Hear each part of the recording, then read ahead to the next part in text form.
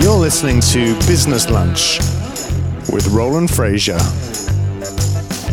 This is your seat at the table. Welcome to an extra special episode of Business Lunch. Today is the beginning of a new chapter on the show as we welcome our new co-host, Ryan Deiss.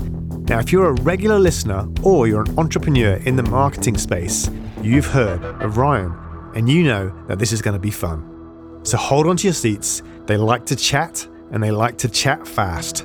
But before we dive in, make sure you subscribe or follow on Apple Podcasts or wherever you're listening.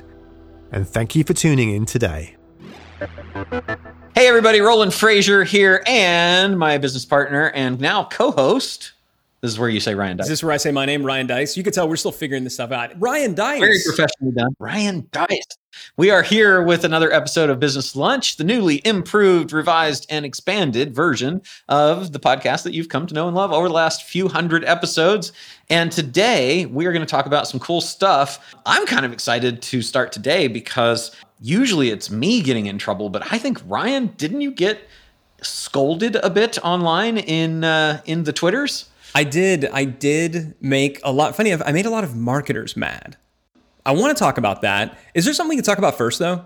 I think that's good. I want to talk about that first because I think it's important. Like that is, I do think people are going to enjoy hearing about how I got into Twitter fights. But something that I think is maybe more important and timely is just, man, sales this last week across the board, all of our companies sucked. I'm like unhappy to hear that, but happy to hear that as well, because one of our programs that's done well that I'm involved with for a year straight had its toughest week last week. And so, yeah, that's interesting. Tell me about what you're seeing. I think, yeah, I mean, and so I'll give you theory. That's what it is. There's no way that anybody could have this. But I mean, here we are kind of as we're talking about this, and when people, hear this kind of towards the endish of May 2021, right? So just so that we got a little bit of a timestamp on it. I think that the world is healing. And I think what we've seen for the last little bit, certainly anybody selling just about anything online, I think anybody selling any type of online course, personal development, the whole entire world was shut in. And at the same time, a lot of people had a lot of money through like stimulus checks and things like that. And so a lot of folks spent it on personal development, personal improvement, career development. And I think what we're seeing is people are like, oh, wait, I can go back outside again. I can go see friends. I can travel again. And, as we're kind of people are getting vaccinated, the world's opening up. I think, it always slumped a little bit in the summer. I think we're getting the combined effect of the normal kind of summer slump with just everybody saying, screw it, I'm out. Right. I mean, it's funny. You and I texting leading up to this. Do you remember what you were texting me leading up to this? Yeah, I was like, "Hey, do you want to go to Mexico for this and this, and now we're going to go to London, and then how about safari?" Yeah, it's like, hey, literally, travel's up again. Yeah, literally. So Roland, you've basically been a shut-in for the last 18 months, which is not like you. Normally, you're traveling, and now, what are you saying? Like, oh, I'm going to go, and I'm going to Mexico. I'm going to go to this resort, and then we're going to go to Europe, and then, an African safari, and like. I think that's happening, maybe not at that scale, but I think it's happening in a lot of people. And so, look, I don't know. This is one of those things where maybe being a bit of a downer, I think it's good to acknowledge that it's happening so that you don't just completely panic and think that all of my stuff is broken. Because I know we've done that in the past where we've been like, everything's broken. Let's go back and fix it. And look, sometimes maybe you want to test and know your numbers, but like we've got stuff, like you said, that's been consistently performing the same for 12 plus months, and then it just stopped. Yep. That doesn't mean that like just that headline stopped working or that offer didn't work. You need to go. So I would caution people, be careful about throwing a bunch of babies out with bathwater. I'm actually happy we kind of rewrote everything the last time. So I would be thinking right now, if I hadn't done that, like if I was and so this goes to anybody who's testing anything right now, that if I had just done that rewrite this time, I'd be like, oh man, I'm awful. I can't create copy or offers or things that people want to buy. And fortunately, last month was like great. So that'll be interesting to see how that carries over. If this is a pre-summer thing, I mean, it could very well be that we now have 4 months. What are we? June, July, August. I mean, 4 or 5 months of kind of not great sales across the online sphere in a lot of things because people have stocked up on everything. They've had their experience of being in little boxes and, and watching people like us talk to them, and they want to go out in the outdoors now, which also would be interesting to see how live events pick up as well. So let's talk about, like, all this stuff is counter-cyclical. Obviously, being in the event space, as we know, was less good last year. Doing any kind of travel, experiential thing, less good. Live meetings and masterminds and those kind of things, less good. If the theory holds and we're going to see a reversion, then it's good to look at your business and to say, like, did we benefit from this last trend? If so, you may find that you start to become a little bit on the losing end. So what are some things that you can do to kind of go back? Richard and I were talking, so our other business partner, Richard Lindner, he and I were talking about this, and he said the same thing that you did. He's like, man, we need to start promoting some of these events that we're doing in the fall. Yeah. Right? Because people are like, let's get live and in person. Also, this is a biggie, and I got to give Richard credit for this one. Books, physical books. So, and I'm excited about this because what do we have coming up, right? Your book offer is coming. Yeah, and books for us have always done well in the summer because people want to buy books, basically thinking I'm going to go and I can travel with it, I can read it on the beach, right? I've got some downtime. I also think that people are going to want physical, tangible things. Yeah. So I think it's just important. Like, if you were really hurting, then I think happy days are here again. I think if you were like crushing life, you got to know that a lot of what you were receiving was money that was an investment that was not going to other places that is now going to over-index the other one. It's going to even out, but I do think for the summer's going to be tough. I think you got to think about changing, because I know we have some friends that have masterminds that have gone virtual and events that have gone virtual, and they have not yet gone back to physical, and it's time, because I don't go to them. I don't want to sit in front of the box for hours watching an event, particularly for an event that's done traditionally, like where it's an 8-hour day and an 8-hour day. It's really, really hard. And particularly because I spend a lot of time doing stuff like this, as well. So I think that if you are in a business that has gone virtual and you're thinking, oh gosh, that's been great, now I save all the money on having to have that live space and people don't want to travel, I think they do. So that'll be interesting to see as we go. It's definitely time, in my opinion, to get back out there. And if you're doing events and stuff like that, or anything else that you have pivoted to virtual for, I think you're going to want to go total hybrid at this point, from this point forward. What else do you think is going to, because when I think about the other things that have done really well, like home services companies have done really well. SaaS. All kinds of SaaS. Anything. Yeah, SaaS has done really well. I wonder though, I bet SaaS kind of still remains similarly the same. I'm thinking about the thing, like, so not Zoom, like, any type of online virtual event type deal. I think, that's going to get hurt, but you just got to know, like, it all is just moving. It shifted from one area and because there was no spend there, it went to another one. What are some other industries though that you think are going to be either they're going to get a big swing back, or, they're going to get, maybe get stung a little bit? Like, I think we're going to get stung a little bit.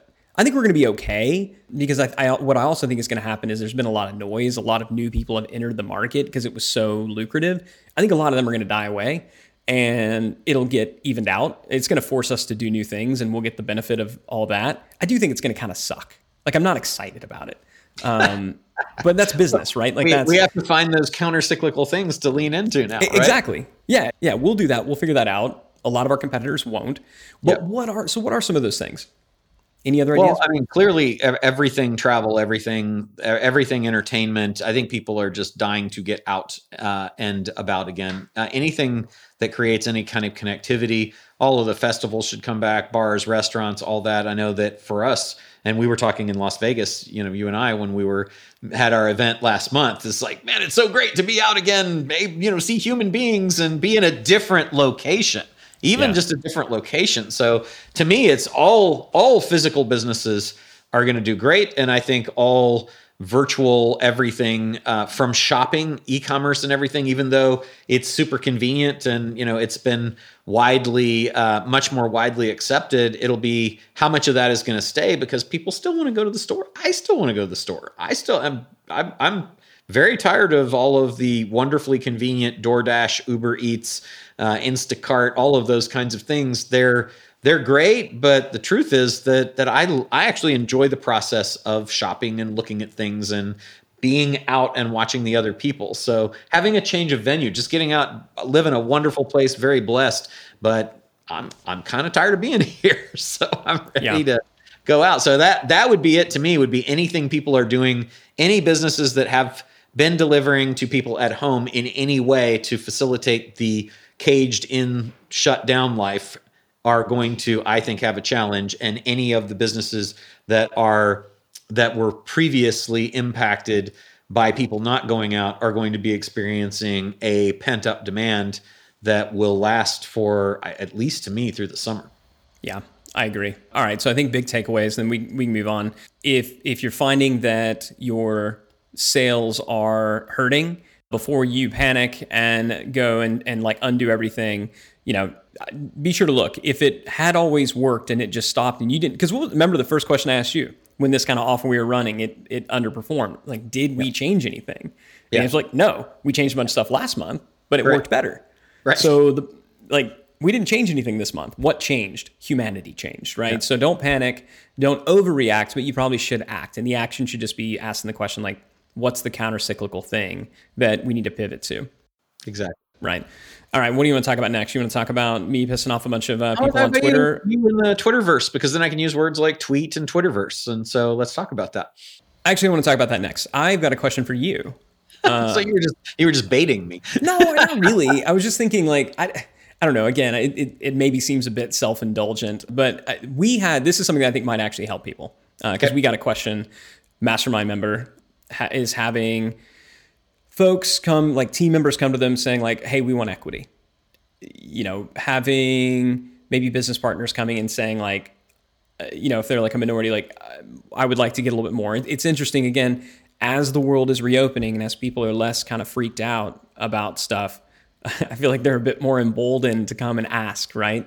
And this was interesting. It's kind of another aside. I think also in terms of comp that people maybe took a hit, like companies said, we're lowering wages, or we're lowering the number of headcount of people. And so people are being forced to take on more. And now I know that most of the businesses I've talked to are having a terrible time getting people back. They're like, several of them are collecting unemployment still at a higher rate than they were being compensated before, or they don't have to go out and about, or they've simply left for places that cost less to live because they feel they can work remote. So there's an interesting thing going on with all of that.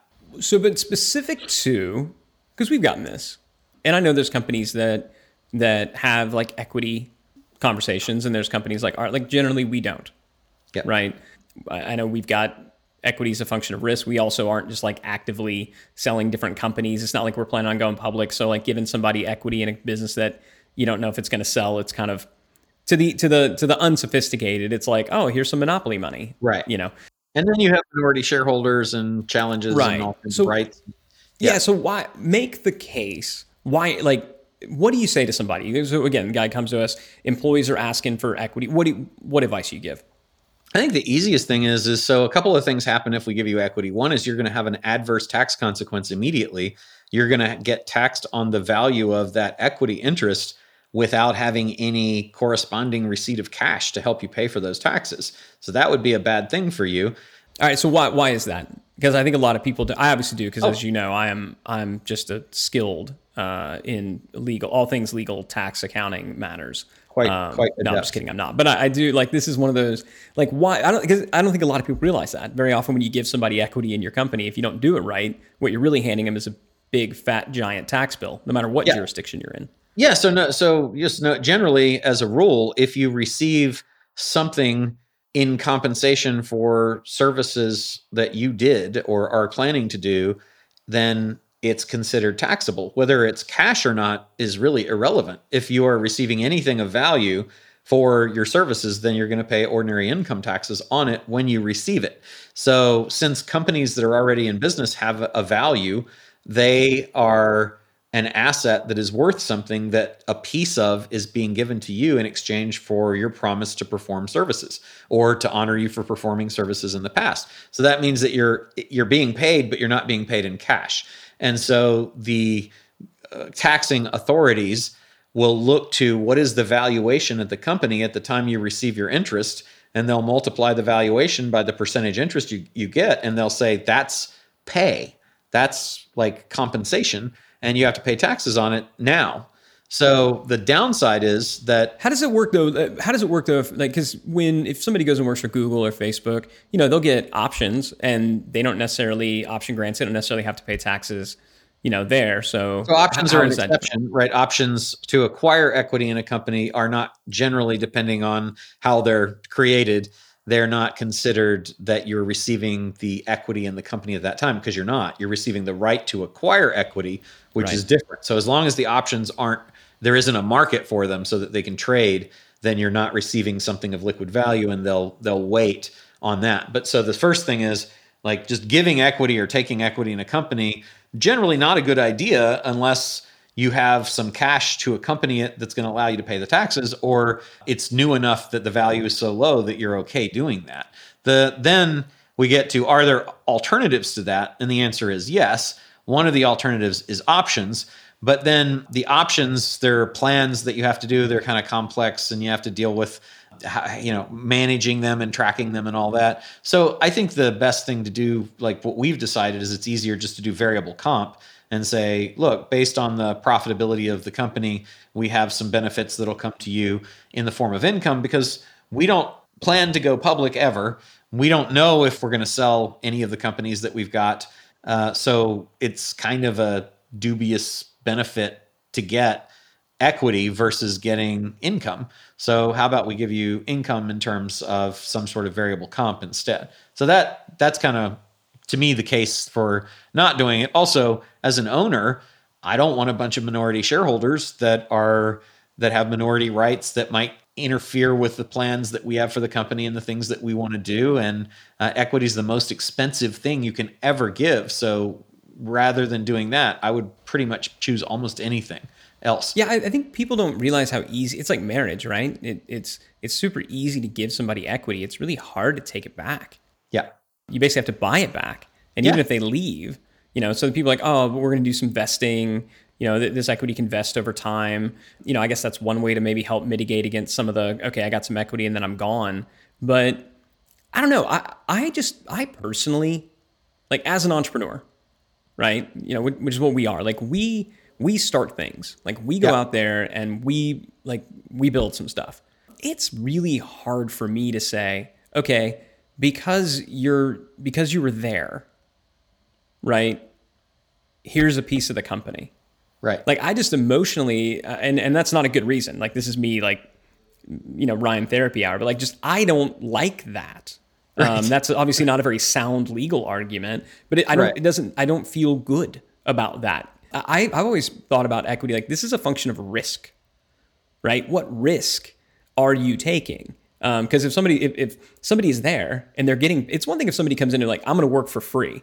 Yeah. Okay, cool. You're working for free, or I'm working at dramatically below salary. Like, I could go anywhere else and make $250,000. I'm going to come here and make 50. Well, then they're effectively making an investment, so they are putting a risk, right? They're taking on some risk there. Absolutely. Yeah. But when somebody just says, okay, here's what I want. I want, fair market salary plus I want, unlimited, vacation time. I would like for you to have snacks delivered to my house. And by the way, I want equity in the company too.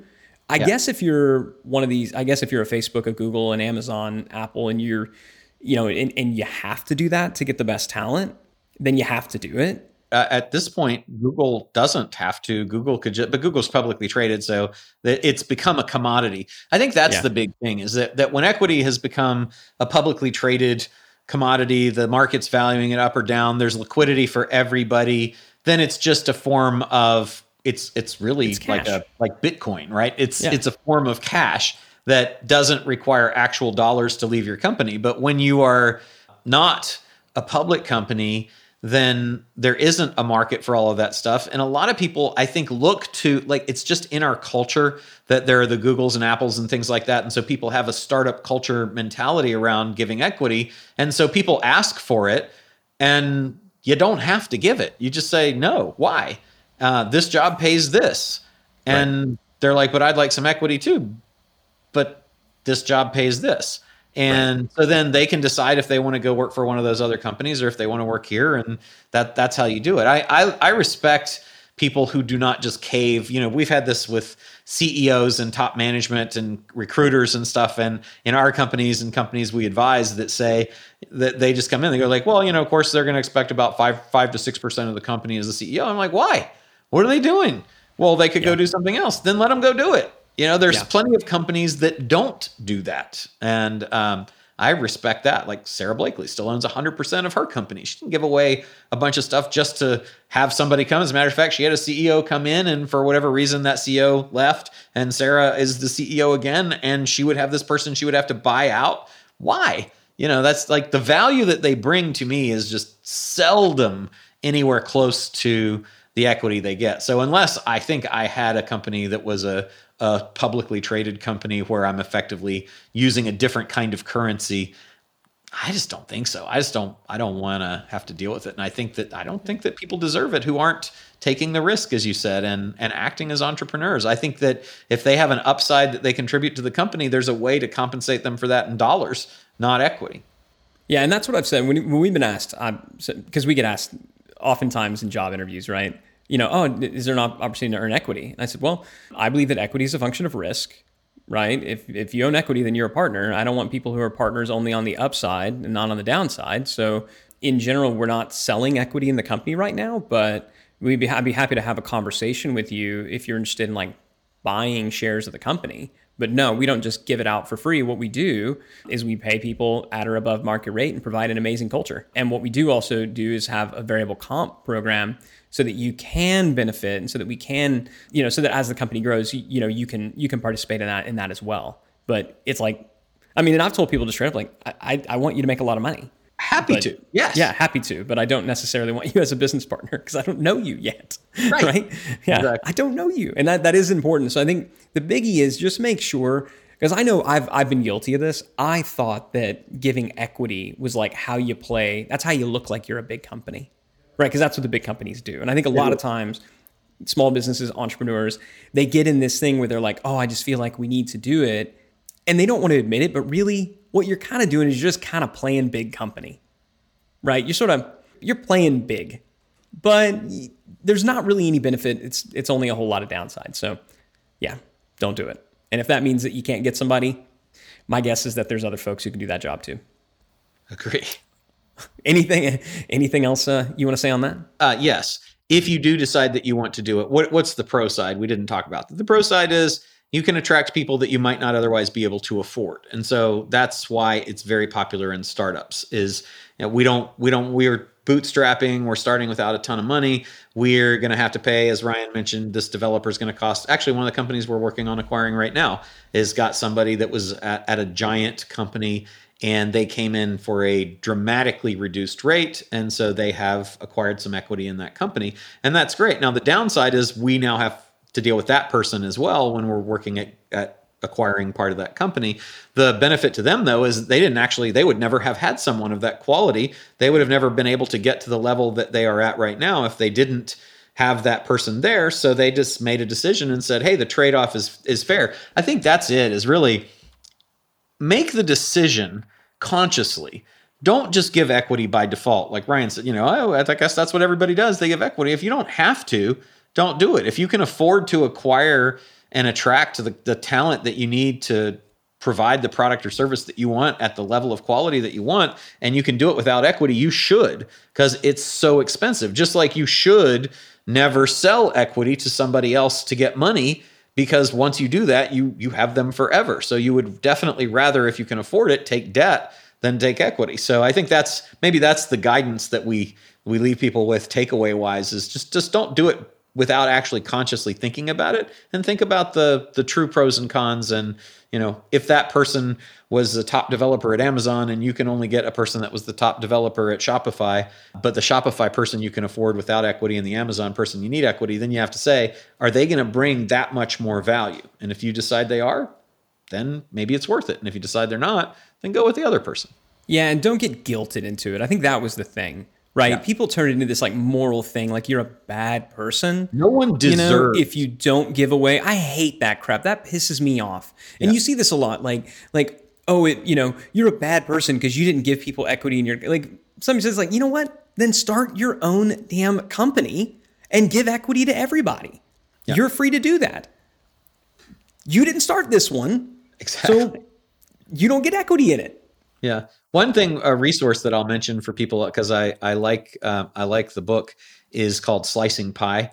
And Slicing Pie, he talks about a way that that you can go about really fairly in a startup scenario giving equity. And you can extrapolate to if you're doing an acquisition or if you've got somebody that works with you as well, where you establish an amount that's a pool that you set aside, and then how does that work out? And he's got all kinds of free documents online. I think it's slicingpie.com. So that'd be something that might help you if you're going to go and give some equity. Yeah, but generally don't. Yes, I agree. Nice. All right, you want to close it off with the stupid Twitter thing? Yeah, what's going on? So so the other night, I was reading. So you know who Ted Nicholas is? Yeah, brilliant guy. I don't know why. He passed away recently, and I can tell you exactly what I was doing. I had a lot of work that I needed to be doing, and so I decided to procrastinate by like reading old books. Excellent. And it's a good strategy. So I was just going through my library at my house and just like, oh my gosh, I haven't opened this book in 10 years, and it was this old Ted Nicholas book. I think it was like turn mail into money or something like that. I mean, just like a classic, like just hardcore direct response book. And one of the points that he made in there is how dangerous it is for a CEO to just hand off all things marketing, right? And I was like, this is really good. I've only seen that every time in our experience as well. Oh yeah, no, and I was like, this is a good point. I need to, as clearly somebody with like, emotional issues. Now that I have thought this thought, I clearly need to share this with the world, right? That is the only logical thing. And so I did. And waiting to hear these thoughts. Yes. Yeah, with bated breath. So I went out to a little site called Twitter, and I posted, what's the biggest mistake CEOs make? Delegating the marketing strategy. You can delegate 99% of the execution, but never, never, never delegate the strategy creation itself. Now, I thought, all right, that's a nice, cute little thing. And look, I mean, is it lacking in nuance?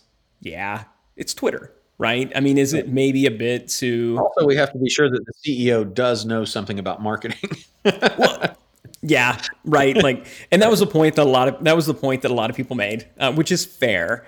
Right. But oh my God, like I still thought this was fairly safe. Some people got super pissed off at me. They're like, how dare you? And so there were kind of these different camps where there was some people who were like, hey, just for clarification, what if the CEO doesn't know anything about marketing? Which that's a fair retort. Right. There was also a camp that believed that this is bad. A CEO should not do it. A CEO should absolutely just have their marketing person do it. I think that is completely wrong, and I'll say why. And then there was another camp that said this probably applies to small businesses, but it doesn't apply to Fortune 500s, and above. I still think that's wrong, and I'll say why I think that is wrong as well. So, kind of the first group are like, what if they don't know a lot about marketing? I wasn't necessarily saying that they should be the ones who set the strategy alone. Mm-hmm. So if you're a CEO of a small business and you're not a marketing juggernaut powerhouse, yeah, you need to surround yourself with really great marketers. I mean, we've got a program at Digital Marketer. We have our certified partner program where we teach people how to be fractional CMOs, precisely to do just that. Go into these organizations that don't know marketing and help them create the strategy. But right. I'm big when we're talking to our partners, like you need to facilitate. These teams, the people, they know their brand better than anybody else. They know their products. They should know their customers better. And so I'll just tell you, if you are a CEO, yeah, you should have great marketing people around you, but their job should be to extract. But then ultimately, you're the one who is responsible. So look, what's a better word to use than delegate? Abdicate is probably a better word, right? It's probably more accurate. Don't abdicate, completely. You should delegate certainly a lot of the help. So I'll give people that one. They can have that one. The next bit was like, no, you should, the CEO should have nothing to do with it. And it should just be completely handed off. Like, you need to let them, let your marketers, be marketers. I think that's super dumb. But I will also admit that I am, and what was interesting is the people who were most offended were marketers. And they were telling me like, some person was like, I just don't think you understand how marketing works. And I was like, I don't think you know what I've been doing for the last 20 years. I've written books on it and junk. Started a site called digitalmarketer.com. But anyway, that notwithstanding, I think that's super. What do you think about, like, what would you say to that? Because I know you are a very, very, very good marketer. You're kind of a polymath in that thing where you're good at everything, but you're not a marketer first. No, definitely not. So what do you say to that? Like, do you think that CEOs should just completely just hand it over to the marketing thing if they don't know anything about it? I have some experience that informs my decision or clouds my opinion, depending on your perspective. And so I am. That is an interesting distinction. I am absolutely in your camp of believing that it's just not marketing. I believe that it's true of everything. I think that I definitely believe that it's important, the distinction to meddle in things that you have some experience and knowledge about, and don't meddle in things that you don't. But you also have common sense, and surprisingly large numbers of companies make decisions that seem to be devoid of any common sense. So as a CEO, to be the leader that you need to be to guide your company and use what you know about the niche that you're in, the vertical that you do, the experience that you've got, bringing all that to bear to help have discussions with the people who are reporting to you that you manage, I think is really, really important. And communicating that down, your vision, the CEO's job is really to liaise between the company and its operations and the board of directors. And the board of directors is responsible for creating the vision of where the company is going. So if you're not participating in communicating that vision and then acting as a bit of a marshal to be sure that the troops are doing the things that the board has said are the vision, then you're not really doing your job. So I do like the distinction between abdication and delegation, because if delegate means, hey, most of this stuff you're supposed to do, but it's not delegation without supervision, then, I like that. I think those are good distinctions. And so the people that said that, I think that they helped the discussion. But the people who were saying, well, I don't want to be micromanaged by my CEO in which Facebook ad to place or run and that kind of stuff. I think, again, it's what are we talking about here in terms of the level of supervision? Should they be saying you're not using the right color on a button? No, that should be completely not something. But that's not strategy, right? No, I agree. That's a thing. Yeah, I agree. But I'm just saying because we said marketing, we didn't say marketing strategy. We said marketing. No, I did. I said marketing strategy. Okay. Well, then, yeah. Then screw all that. So then we get down to, okay, great. but then I'd say look at the biggest success stories. Those are Steve Jobs, brilliant marketer. Sure as heck had a big impact on Apple. Warren Buffett surely had a big impact. Richard Branson surely had a big impact. Sarah Blakely, Cara Golden, all of those folks that we know have had dramatic impact on marketing strategy, have been an integral part of it. And the new is that you have a spokesperson CEO who has their own personality and brand that they imbue the company that they're working with, and that enhances the company and its appeal. And they've got to have some participation in marketing strategy. So, even down to like the new things, because marketing is a lot more than just getting leads. It's also, when we think about ESG, the environmental, social governance aspects have really come into an important role, and everybody's crowing about them right now and saying, ESG is the big thing.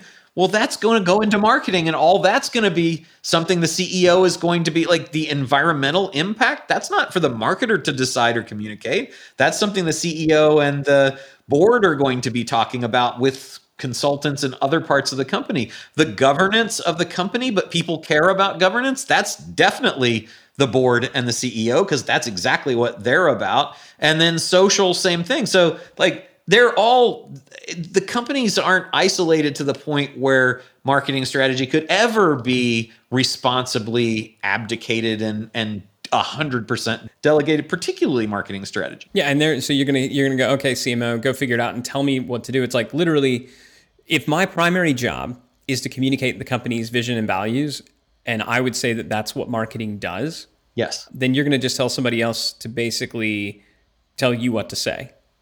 Good luck. Good luck.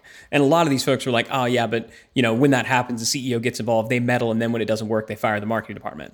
Well, I'll tell you, if the CEO wasn't involved from the get-go and they had no ownership over it, then you better believe you're going to get, that it's going to get fired. So that department is going to be in trouble. So I don't see how that helps anything. I can't even take a devil's advocate on that one, because I believe so strongly that that's the job.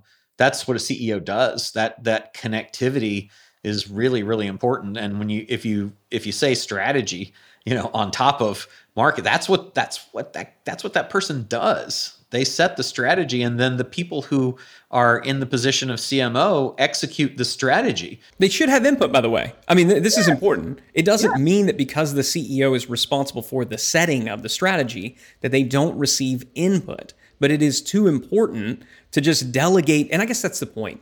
You can delegate a lot of the research. You can delegate a lot of the data gathering. You can delegate, hey, CMO, make a recommendation, but you cannot delegate the setting of the strategy. That needs to be made at the top level executive, at the top executive. But you can replace the word marketing with, financial. Should the CEO delegate the financial strategy of the company? Heck no. Should they do pick any of the things that are important, any of the roles? They've got to be involved. That's why they are in the position that they're in. So yeah, to me, I think what you got is a bunch of marketers not wanting to be micromanaged and second guessed, and not really thinking through what you meant when you were saying marketing strategy. Yeah, well, and in general, especially on Twitter, everybody's always going to tell the worst possible version of whatever it is that you said. They're like, I was walking around looking for new and exciting ways to get offended, and ding, ding, ding, I found it. Yay. So there is one area, though. Somebody made a really good point. They said, I think you're right at small business. I don't think this applies to kind of the Fortune 500. And my reply was, you're probably right. I'm generally not talking to Fortune 500s, and I'm pretty sure they're not listening to me.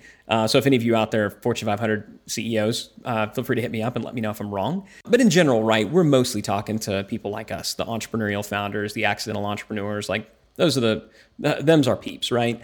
But what was interesting is, so one of my wife's best friends, my wife, Emily, you've met from time to time.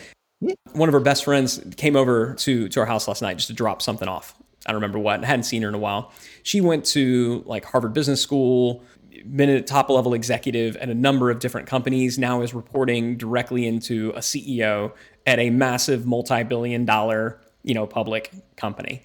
And we were having this conversation because she follows me on Twitter, which I don't know why, but she does. And she said, I saw that. I thought that was really smart. And I said, okay, do you agree with it though for your CEO? And she said, no, actually, I don't, because he doesn't really get involved in the marketing and the product. Most of, his time is really spent talking to institutional investors. Like he is on that finance side. And I was like, okay, yeah, that makes sense. I guess I could see that. Capital allocation, making sure that you're raising money, keeping that stock price up. But then I realized something. That's still marketing. It is. The difference is for that particular company, their customer, what the CEOs decide is my primary customer is not the person buying all these services. My primary customer is the institutional investor. Absolutely. And so that's just, which is probably accurate as a public company, right? Mm-hmm. Your stock price goes up and down. These days, less and less by the actual performance and more just the people believe the story that you're telling about why your valuation is this insane multiple on the street, right? Yeah. And if they believe the story, well, guess what?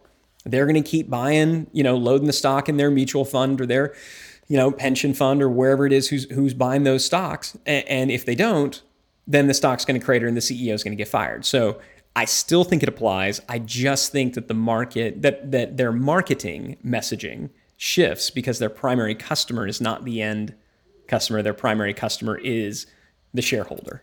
Yes. But it's still the freaking marketing strategy. So I guess what I'm saying is I was right. Okay, fair enough. I like it. I agree. I'm both intelligent and humble. The most humble person I think I've ever met. No, I will tell you, it was cool. A lot of people made some really, really good. I did very much enjoy the discussion, especially from the people who disagreed. And they disagreed in a way that like pointed out, I gained a lot of clarity from that as well. So for everybody who did that, if you see them, for the person, there were some folks who were like, the worst mistake that CEOs make is listening to Ryan Deiss. Like, oh, nice. Yeah. Like, I don't really feel like that added to the discussion, but burn. I have one more thing I want to talk about, and it'll be kind of fun because it is something that I think that we can't possibly understand. And so I like starting to talk about things like that. So this was Friday. Two of our War Room Mastermind members and friends of yours and mine, Jim Dew and his wife Mimi, they came over. We had dinner. We were talking. I saw, by the way, we need to drop in the show notes some of the bottles that y'all killed that night because I was very, very. What did you drink that night?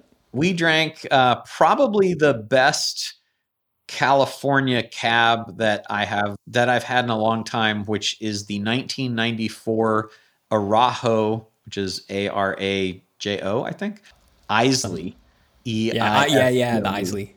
Right? Yeah, the 94 Isley, which I have a couple more bottles of, and you and I have to drink the next time you're here because it's phenomenal. And one of my Somm friends said it was the best wine that he's ever drank in his life, and so I got some. And so it's just that perfect moment. It's just so good. Yeah. I'm not going to say the name, but I opened a bottle of it was a 2010, so not that old, but I fear that it has peaked. Maybe it'll come back, but it was one that I loved. I'll tell you offline. I don't want to, because really? I think you got to say it, dude. Come on. Let me guess. Can I guess? Can I guess? Yeah, you can guess. Cardinal? No. Okay. No, I feel bad because we know the winemakers. They're good people, and they've hooked us up, and they've gotten us into lots of great places, and their wine is amazing. Just this particular one, I don't know. And so I'm now getting freaked out that any of my wines that are. Say it. What was it? I'm not going to say. Oh, come on! And there's great. Like, I'll tell you, I love Checkerboard, for example. But it was a Checkerboard.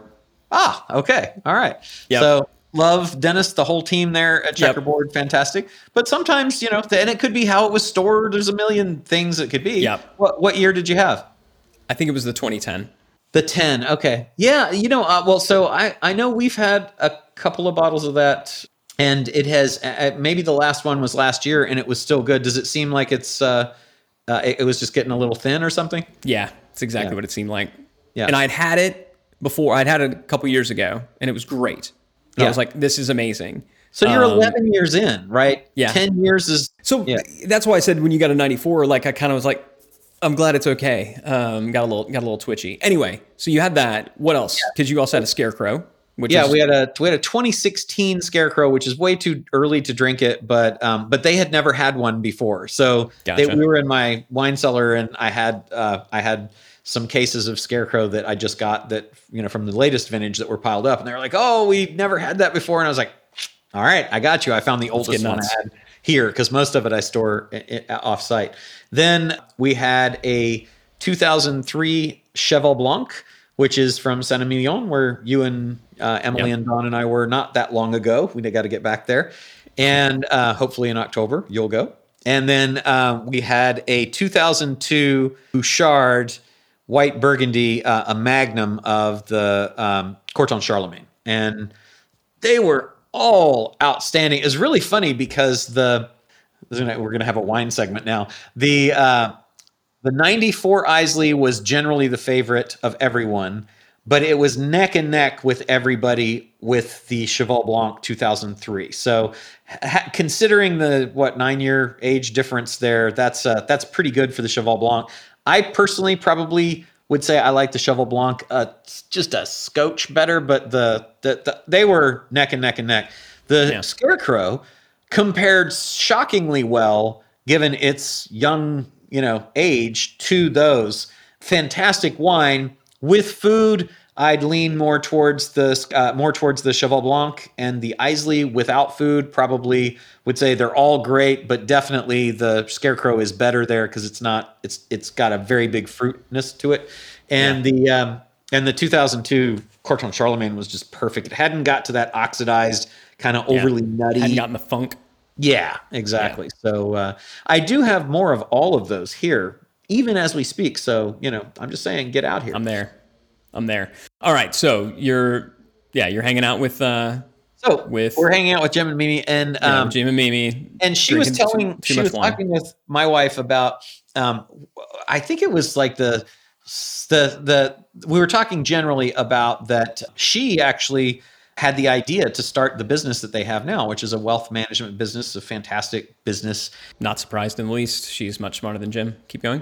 I mean, we tell him that all the time. No, he'd agree. But it was her idea, and she was, she's had success, came from nothing, from a Korean family that, was an immigrant family, and, has worked hard multiple times, risen to the top. She's very impressive human being, very impressive business person, yet she gets disregarded all the time when they go out, and people will have complete conversations with Jim, completely ignoring her. And my wife was talking about, we go to restaurants and they're like, "Oh, Mr. Fraser, it's so nice to have you back." And she's like, I've been here with for 8 years. And why are you saying that? And she went through the gate to one of the restaurants that you and I like at Rancho Valencia the other day. And the person at the gate who had worked there for a long time, waited on us many times there. He said, "Oh, okay. Are you meeting someone?" She said, "Yeah, I'm meeting my husband. Who is it, Mr. Fraser?" "Oh, great. Do you know him? He's so great, blah, blah, blah, blah." I mean, they say that about everybody, I'm sure. But she's like, "I know you. You've literally waited on me and my husband 100 times. I mean, I'm not kidding, 100 times." And, she didn't say that, of course. She's very, very nice. But so we were just talking about that it's still such a challenge. And so Mimi was saying that, well, I met her and Jim, and I do my best. I'm sure I'm not as good as I could be, but I do my best to talk to everyone, whether it's whoever you are. To me, everyone is of equal value and deserving of your attention and respect. And so then we met the second time at the Wizard Academy, where you are, I think, currently the chairman, right? Still? Yeah. Yep. And I sat down next to her and I was like, "Hey, Mimi, how you doing?" And she was like, she was like shocked. She's like, "He's actually talking to me. He remembers me, etc." And I'm like, that stinks that I get props for that instead of that. The bar is so low that I get props for having recognized the female in the relationship as being equal to the male, or maybe superior. And instead of that should be you should always just assume that everyone is contributing at least equally, unless you're specifically told otherwise. And even so, everyone still brings great things to the table. And so we were talking about that as kind of a persistent problem. And when you go to events and things like that, and how do you deal with that? How do you try to, I guess, to treat everybody the way they should, and also being aware of that challenge? Yeah. Honestly, yeah, I bet I fail at it more. I do make a conscious effort to engage everybody as equals, because I remember talking to my wife one time, coming back from a business thing, and I was always afraid. I didn't want to appear like I was, being flirty or whatever, or that I didn't want my wife to be mad. So I almost bragged I didn't talk, because it was a business dinner, and one of the people there was from the fitness industry and was definitely an attractive woman. And I was almost bragging to my wife, "Yeah, did you notice I basically ignored her the entire time?" And she expecting to be like, "Yes, thank you, my, knight in shining armor," as though I have to be there to protect her, dignity and things. She's like, "Yeah, you seem like a real." I was like, "What?" I mean, I was completely taken back. She's like, "Yeah, don't do that. That was another bit. I can't believe that you did that. I was so annoyed at you the entire time." And I was like, oh, and the 800,000th time in my, married life that I thought I was like, I did good. Swat. I killed it. No, you didn't. But it was a good lesson. She said, "Look, that's, don't worry about me. you're not like, that's not flirting. That's just treating them like, like an adult, like a business person. And that stuck with me. I also remember you and I were at a business dinner with another well-known entrepreneur. I mean, an entrepreneur who's been featured on TV and things like that. At this person and this time you're talking about. Yes.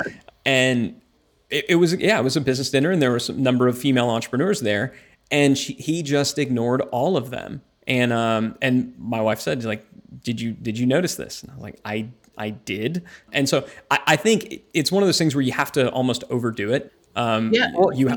He came back and this has happened a few times, including with both men and women. So this is interesting because this is something that's a trigger for my wife. Is he came back there and said, he apologized, something like, all the girls don't want to hear us talk about business, or you girls don't want to hear us talk about business. And that set both of our wives up, and there was instantly phones up and a flurry of fingers, which is a good indication if you're talking and that happens, you have totally screwed up because you said something really bad. Right. But that happened also, as it does from time to time, and with both men and women, where they're like, we're talking about business. The truth is that, and you and I have talked about this and with our wives as well, that we don't like to talk all business all the time. And so when we're in a social setting, we talk about some business and we talk about a bunch of other stuff, but it's never like business is off the table because you wouldn't understand. Like if you say that, if you imply that at all, or you're not interested in this kind of stuff, that's like incendiary. It's just don't do that. But I guess the reason I wanted to bring it up for anybody that's listening is we try to be aware of it. It's like I have conversations with people who want something from me and they look at me the whole time and don't look at my wife or my kids or the other people that I'm with. And it makes me uncomfortable to the point where I start looking at the people I'm with so that they will start looking at them too. Yep. The things that you can do, I think the biggest thing is be aware. Let the people know that you're with, that it's important to you, that everybody gets, that everybody is treated equally, that keep the perspective that you can learn something from everyone. There is no smartest person in the room with respect to everything. So if you do that, then you can stay, I think, humble enough to believe that everyone that you're talking to should get at least equal attention. And then I think eye contact, sharing your eye contact, looking at them, asking their feedback when you're speaking or listening, having them involved in the conversation. To me, it's just generally good manners to do that with everyone, whether it's somebody's child or parent or spouse or whatever, of whatever gender or anything else, right? That's I think how you have to do it. What are your thoughts? What do you do in those situations where somebody's doing something like that, where you can try to help? Yeah, I think what you said is dead on. Like introducing them. Mm-hmm. So how you can help the other person be less of a jerk is if you're there. Like I'll always be like, introduce the person that you're with, and if you bring up conversation, almost like even asking the person you're with, like, what do you think? So involving them in the conversation, because I think a lot of times, especially when you have like two entrepreneurs talking and one of them's there with their spouse, like it starts by one partner ignoring the other partner. Yes. And so the other person is really just mirroring what you're doing. So I think making sure that you're, like you said, inviting them, I think if on the receiving end, just being very, very intentional about just being a nice, normal, like you said, just it's manners. And I was so impressed. I remember we had Richard Branson, I know you know this, speak at our event, Traffic and Conversion Summit, a couple years ago. He came into the green room and my oldest son was back there. And he's just kind of hanging out. He walked in and introduced himself to us, and he had just gotten off a really long flight. As you recall, he wasn't feeling well. Yes. He was feeling a little bit sick. Yeah. Such a pro. Nobody on that stage would have known that he was running 100+ degree fever. Yeah. But he went around and introduced himself to everybody in there, and then actively engaged my son in conversation. Right? He didn't have to do that. Yeah, and your wife and my wife as well. It's like every same kind of thing. That's just being a good human. Yes. Right. So if Richard Branson can do it when he doesn't have to, and he frankly isn't feeling like it, so can you. The other thing I'll say, even if you don't want to do it just because it's the right thing to do and just being a good human, you should do it because it's a smart thing to do. Because I can tell you, and I know we both experienced this as well, if I'm talking to somebody and they're ignoring my wife and she's there, when that person walks away, she's like, that person's a selfish, don't do business with them.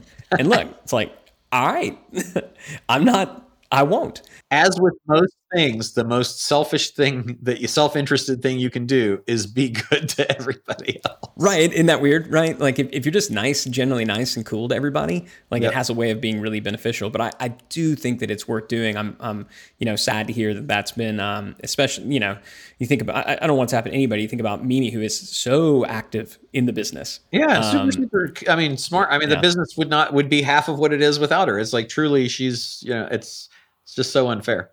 Yep. Yeah. So hopefully we'll help some of the gentlemen out there, and maybe some ladies will be more cool and generally help the world be a brighter, better place. That's the goal. So. Sweet. Well, cool. I'm glad we got to talk about that because I think it's good to be aware of. Yeah, me too. I agree. All right. Well, I don't have anything else. You got anything else? I got nothing. All right. Well, let's wrap there. All right. See you next week. Bye, everybody. Oh, hey, subscribe, comment. Nice stuff only. Give us like 5 stars. Yeah, 5 stars, good reviews. Yeah. And I would support Ryan, with hashtag CEOs don't delegate marketing. There you go. Thank you. Very short. It's going to catch up. Perfect. It's gonna be a thing. All right. See you, man. You've been listening to Business Lunch with Roland Frasier. If you're enjoying the show, let us know by subscribing and leaving a review. And for more information, go to businesslunchpodcast.com. Thank you for listening.